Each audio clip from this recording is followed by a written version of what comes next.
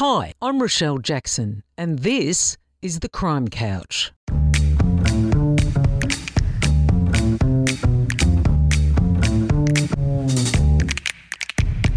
I'm an investigative journalist and true crime author, and I know who's who in the zoo, the crims, the cops, and the interesting individuals in between. So get comfy and join me here on The Crime Couch. It's going to be one heck of a journey. The Crime Couch is proudly sponsored by Bank Vic. Pat Boyle is a highly credentialed detective superintendent who recently retired from Victoria Police. Pat's focused on criminal investigation, working in the fraud and extortion squads, criminal proceeds and e-crime squads, and the joint anti-child exploitation team. Pat's also been a detective in the organised crime, tactical response, Asian casino and prison squads, and the computer crime and special response squads. But it's his passion for street gangs that's led him into academia. He secured a Churchill Scholarship to do further research into gangs, which led him to completing a master's. Welcome to the Crime Couch, Pat. Yeah, welcome, Rochelle. Thanks for having me. Tell me, what sparked your interest in street gangs? Back in 2003, I was on call and got called out. I was the inspector in charge of the Asian squad, and any incidents in the city involving the Asian community, which are of a violent nature, we're called out to. And I had a triple shooting in the city. A boy ran from a local nightclub in Chinatown, and then he was being attacked by quite a number of people. And it's a wonder he was going to survive. Then suddenly someone walks up and pulls out a gun and shoots three of them. And from there, I started looking at the fact that, hey, this doesn't normally happen in Melbourne. If it does, it's usually involving a knife, but a gun has escalated things a lot higher. So I started talking to my New South Wales colleagues, and they said the same thing. They're starting to see the same sort of activity. And from there, it started rolling on. I had 3 more incidences in Footscray area where people would organise to fight, and they'd meet up and then suddenly decide, in this case, 2 cars meet up and they decide no, this is not the right place to fight. They drive away, and then suddenly someone will pop out of the sunroof and shoot at the car behind them. Then I had 2 more shootings at restaurants, drive-bys, that sort of stuff, and I started thinking something has escalated in Victoria, and we need to see what is going on. Pat, how do you define a street gang as distinct from, say, a peer group? There's got to be unity. There's got to be a form of purpose, and obviously crime is involved as well, and antisocial behaviour. There's 3 or 4 points you have to think about, but the crime and the fear is the main part of it, and the form of unity to do that. And people, members, when they're investigating, got to establish, do we have a gang or don't we? And I use this theme that gang today, gone tomorrow. Suddenly they're here, but are they really a gang, and how long did they last? And suddenly they move on. And unfortunately, sometimes in the media, every second word is gang, and it's not necessarily the case. And so you've got to really look at the descriptor that I formulated to decide whether you do or don't have a gang. And that's the only way you can do it. In your very interesting thesis, you said that street gangs are a growing concern but not an immediate threat, which I thought was really interesting. How much crime in Victoria is actually caused by young people, like, in other words, up to about 24 years of age? I'd say a significant amount. And yes, I said that when I wrote that thesis in 2015, because what I was trying to say is that if we don't get on top of this, it's going to be on top of us. And now I feel that the threat is now here. Not necessarily an imminent threat anymore. It's happened. When we still have an opportunity to get it right, but we have to get on top of it and gather the intelligence and establish what we do or don't have as being a gang.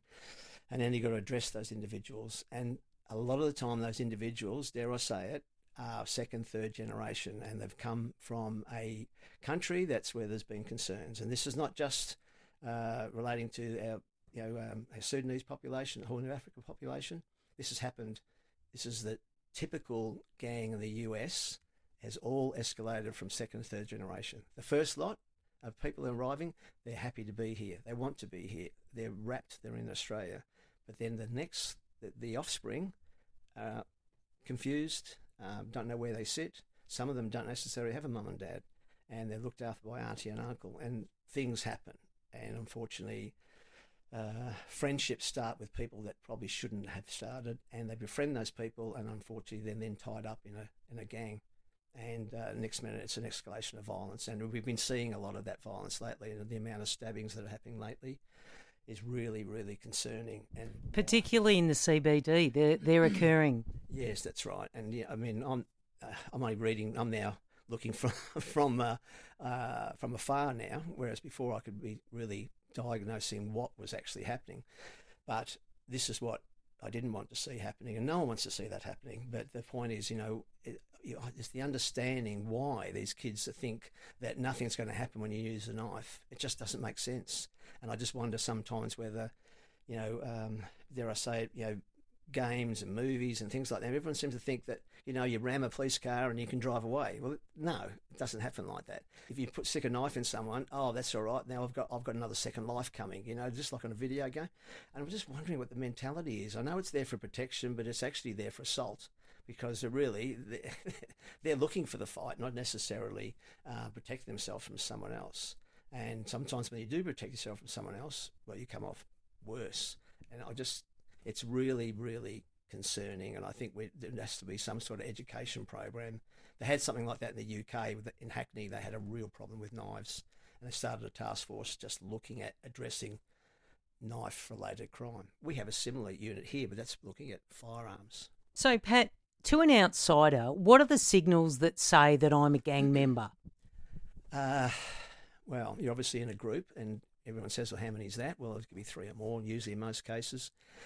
You're starting to, I'm hoping that teachers would see this and social workers would identify it, but you're basically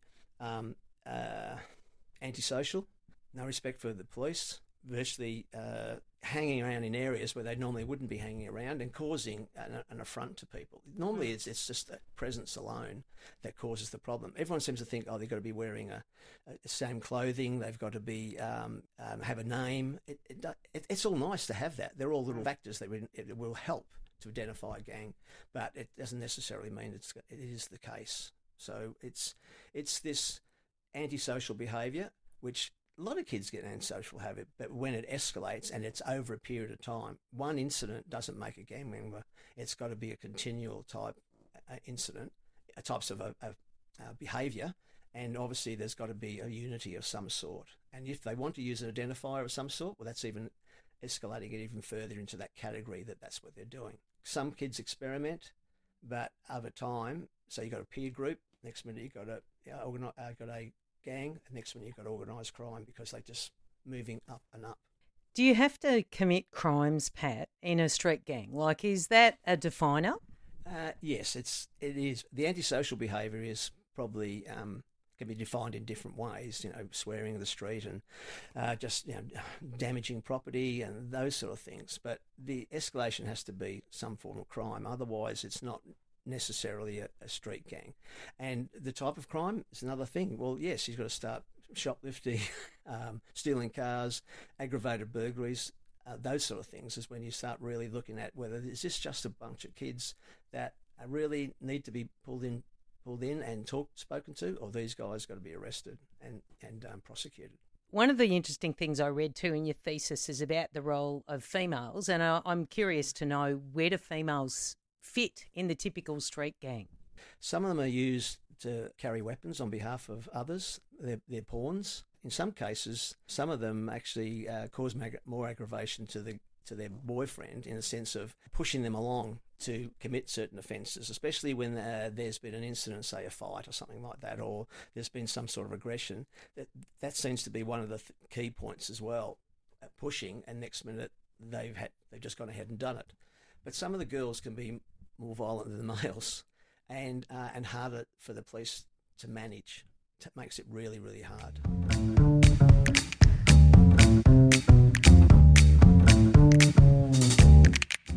Bank Vic was founded by police in 1974 to help members get a better deal on banking. Things are better today, but Bank Vic's purpose is the same: to serve the police better than the other banks with great rates and personal service. With a branch inside Victoria Police Centre and mobile lenders visiting stations or available by appointment, they're available where and when it suits you. Bank Vic get police because they've been helping them with their banking for nearly 50 years. To find out more, go to bankvic.com.au/thecrimecouch. Bank Vic is the trading name of Police Financial Services Limited, ABN 33087651 661. Another question I've got is, how much do Australian police forces know about street gangs? Because it seemed to me not a lot. I'd agree with you there. I've lectured to well over 1,000 cops, and quite a few within, majority of those have been Victoria Police, and I lectured in my earlier stage of learning about gangs, doing various presentations to analysts, so they could understand when they're gathering intelligence, what do we actually have? All these things that make them aware about what a hand sign looks like and what a number looks, what does a number mean that's written on a wall. We don't necessarily see as much of that in Australia, and it doesn't necessarily mean it's not there. It's the fact that people don't necessarily understand what they're seeing, and the combination of letters and numbers are an identifier, but it's not necessarily always going to be the case. We do things here differently, but I lectured in Northern Territory and to the Australian Crime Commission, and all over Australia I've talked about this subject, and people have walked away and said, hey, I'm looking at things now like graffiti differently than what I looked at it before, and it actually means something to me. But there is all different forms of graffiti. There are other experts out there who are so good on that stuff. I look at things where it's something, it's got to be a combination of about 3 letters and or some numbers, and you've got to sit down there and do the math. And what does 2 and 3 mean? Does that mean 5? That's the 5th letter of the alphabet, or am I looking for the 20th letter of the alphabet and the 3rd letter of the alphabet, or am I adding the 3 and 2 together and making 5? It can go on and on, but you'll come up with an answer. And it's more prominent in the US than it is here, but it's still something that you need to understand. And you need to understand the history. We don't necessarily have a lot of history here yet. We do with outlaw motorcycle gangs. With street gangs, if you understand the history, you will be able to understand how you should approach that person to talk about them, because there's nothing better for that person to feel mutual respect. Yes, they're on the bad side, but hey, I want to get an outcome. So I need to understand what he or she's all about and build up that rapport. And the respect goes both ways. You might not like what they do, but the point is, if you don't understand it, you're not going to get the answers and not understand what you're facing. In your research, Pat, you quoted an ex-cop, Wes McBride, who is the president of the Californian Gang Association. Oh, yeah. And you said in your research, he's quoted as saying, drugs sell, excitement sells, lifestyle sells. Yeah. What motivates someone to be in a street gang? Sex, drugs, rock and roll.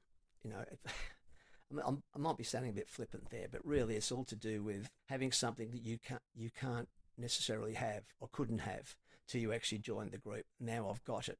But that could go right back to just having friends that you didn't have, but they're not really your friends.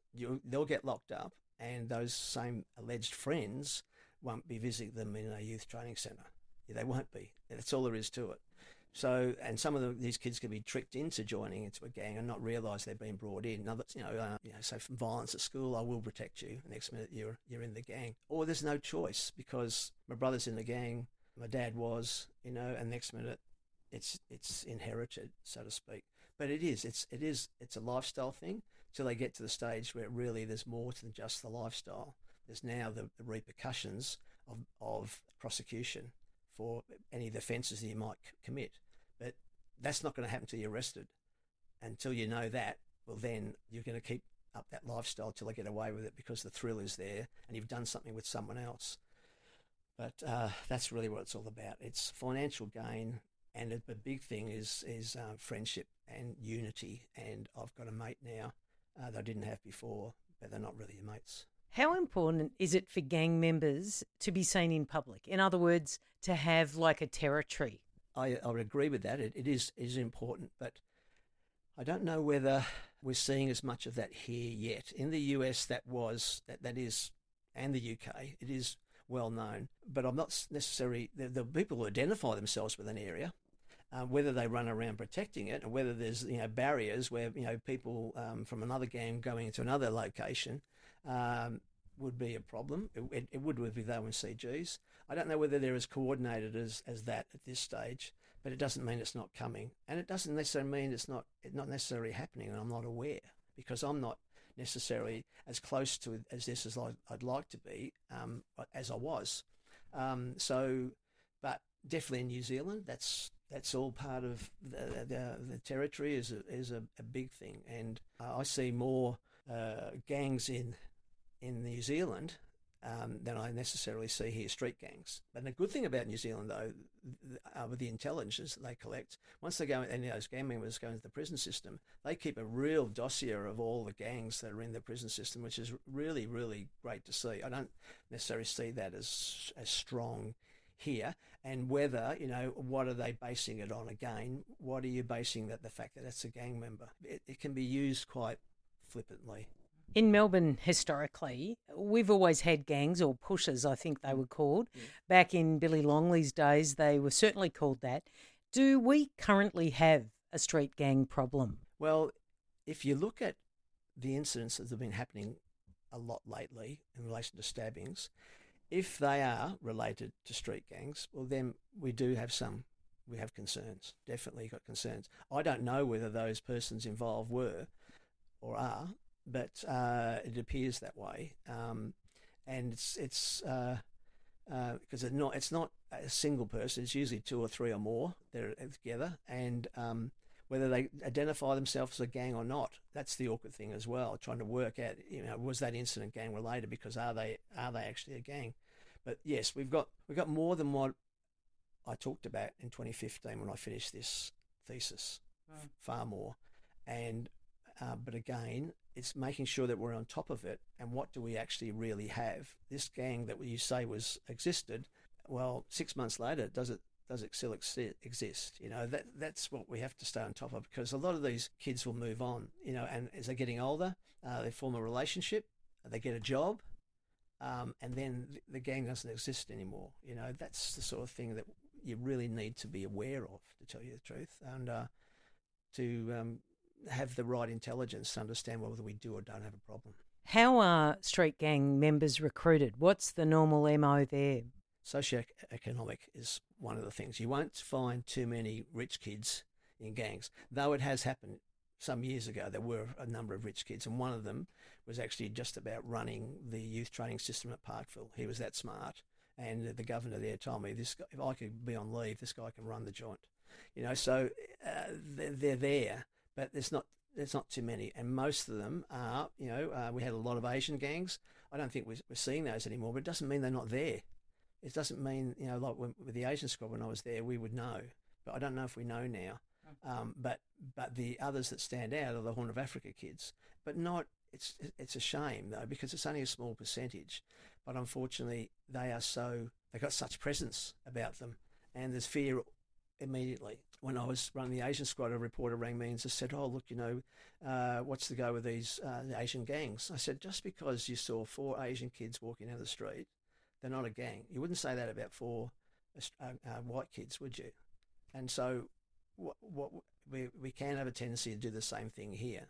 And but unfortunately, this minority is actually causing the problem, and then it's causing the fear. And it doesn't take much to see a CCTV and someone running away that you can realise that they're from a certain nationality. I talked about that in my thesis, in the sense of, I think the African population looked at us, Victoria Police, as being, wouldn't necessarily call racist, but we say we're always finger pointing at them. But then Deputy Commissioner Tim Cartwright came out and said, "Look, the facts are there, the figures are there." And Ken Lay was the same. He said, "Look, they're there. It's not, yes, it's small, but it's significant in the sense of the actions taken by them has caused real problems, and it's causing fear." And that's the thing you've just got to stop, is the fear. But it's just a matter of, It's got to be in the sense that anyone who's targeting these kids have got to understand how they operate, so you're one step ahead the whole time. And I don't envy them. And, policing now compared to when I joined, there was no such thing as ramming police cars, no such things as the amount of violence towards police that there is now. It just wasn't there. So we have a different form of approach to policing now than what we've ever had before, and the amount of support that we have and the tools that we have now to protect us, for officers to protect themselves, is far more than when I joined with a rubber baton and a handgun.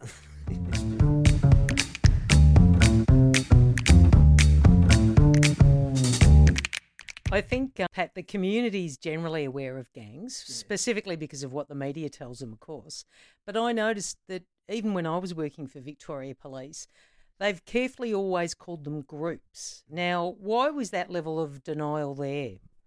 It constantly frustrated me, and in some ways I think it was politically correct, for want of a better word, to not say that, and maybe needed facts before they would come forward, which is totally understandable. You've got to have the facts. But at some stage you did have the facts and you still said groups.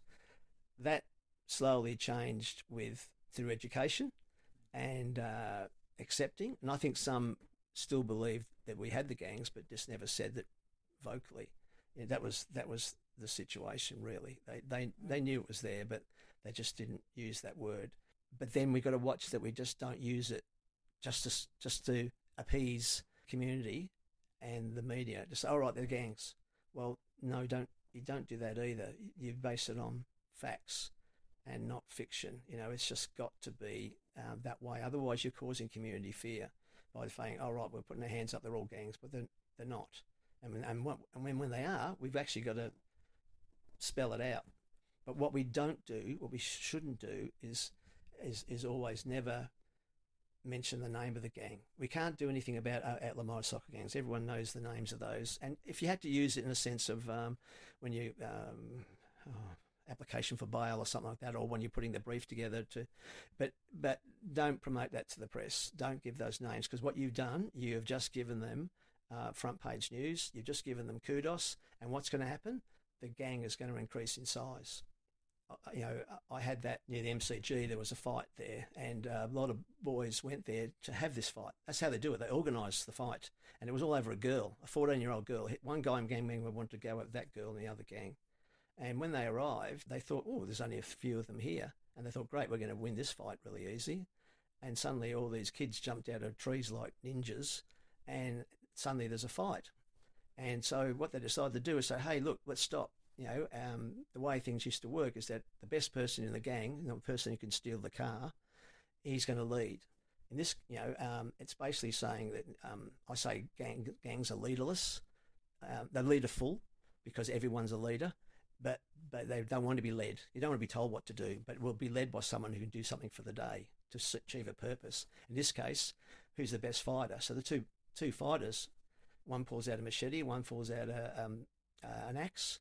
And they swing at each other, and one takes the arm off of the other. Bang! So everyone it runs away in fear. Oh God, what have we just done? Police are called, and there we got this boy with no arm and the arm lying there. He's rushed off to hospital. At one stage, he denies that the arm is his. To the surgeon. It's just weird. It's just crazy, this stuff that goes on. But later on, the guys from the Asian squad arrested about 30 of them, all at the county court. Imagine the dock with 30 in there. In time, they all walked away with good behaviour bonds and supervision orders.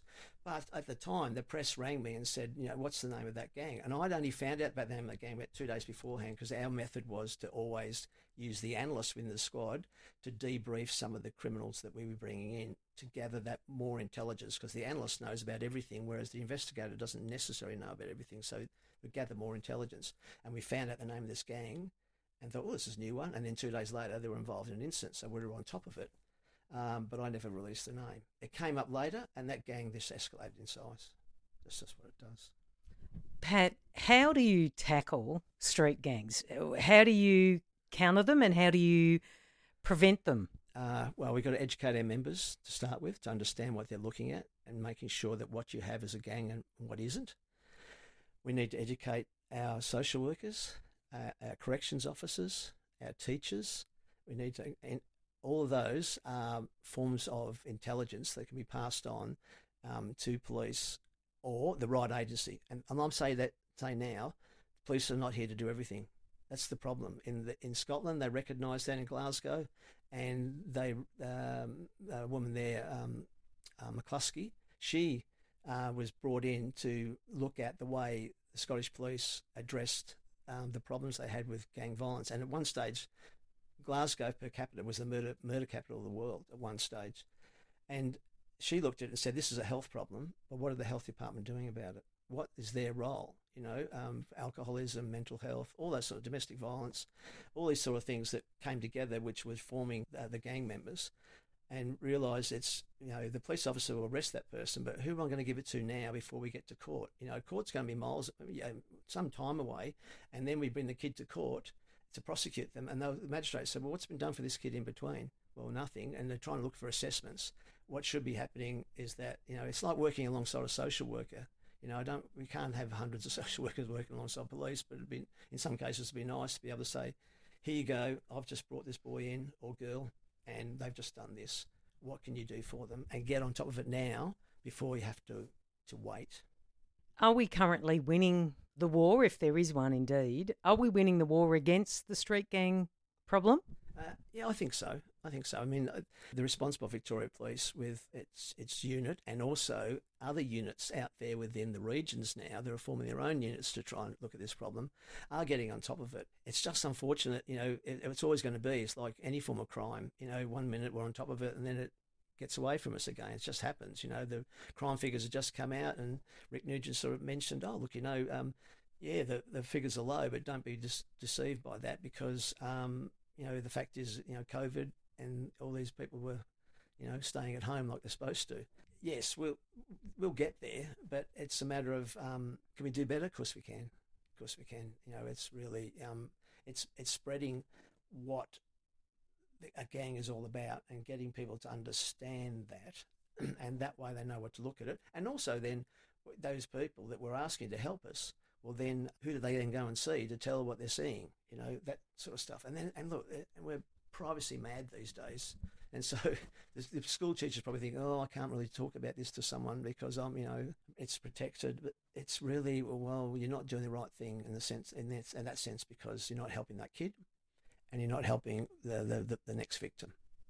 That's going to be the fallout from it all. You're now retired, Pat, enjoying retirement. Are you going to continue to work in this area? Yeah, definitely will. I'm trying to find the time at the moment, which sounds pathetic because every day's now Saturday. But I'm really passionate about it, and I'm gathering as much material as I can, usually academic material from all around the world, just looking at things, but also concentrating a lot on the African community to see what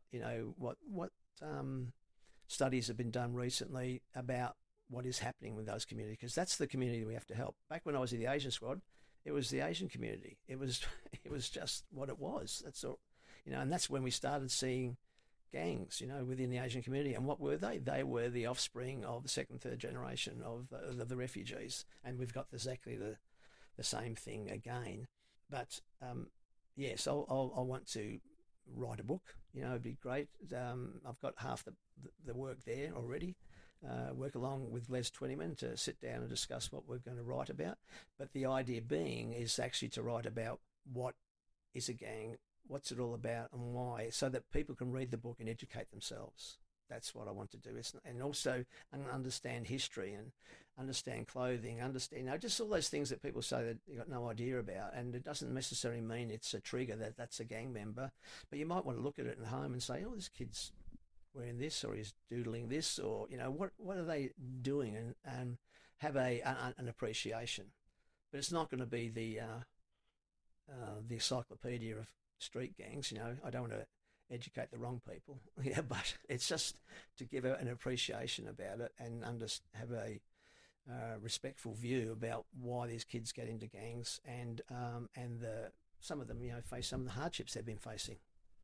Well, thank you very much. It's been a pleasure sitting with you on the Crime Couch today, Pat. Thanks very much. Loved it. Thanks for joining me. I'm Rochelle Jackson, and I look forward to your company next time on the Crime Couch.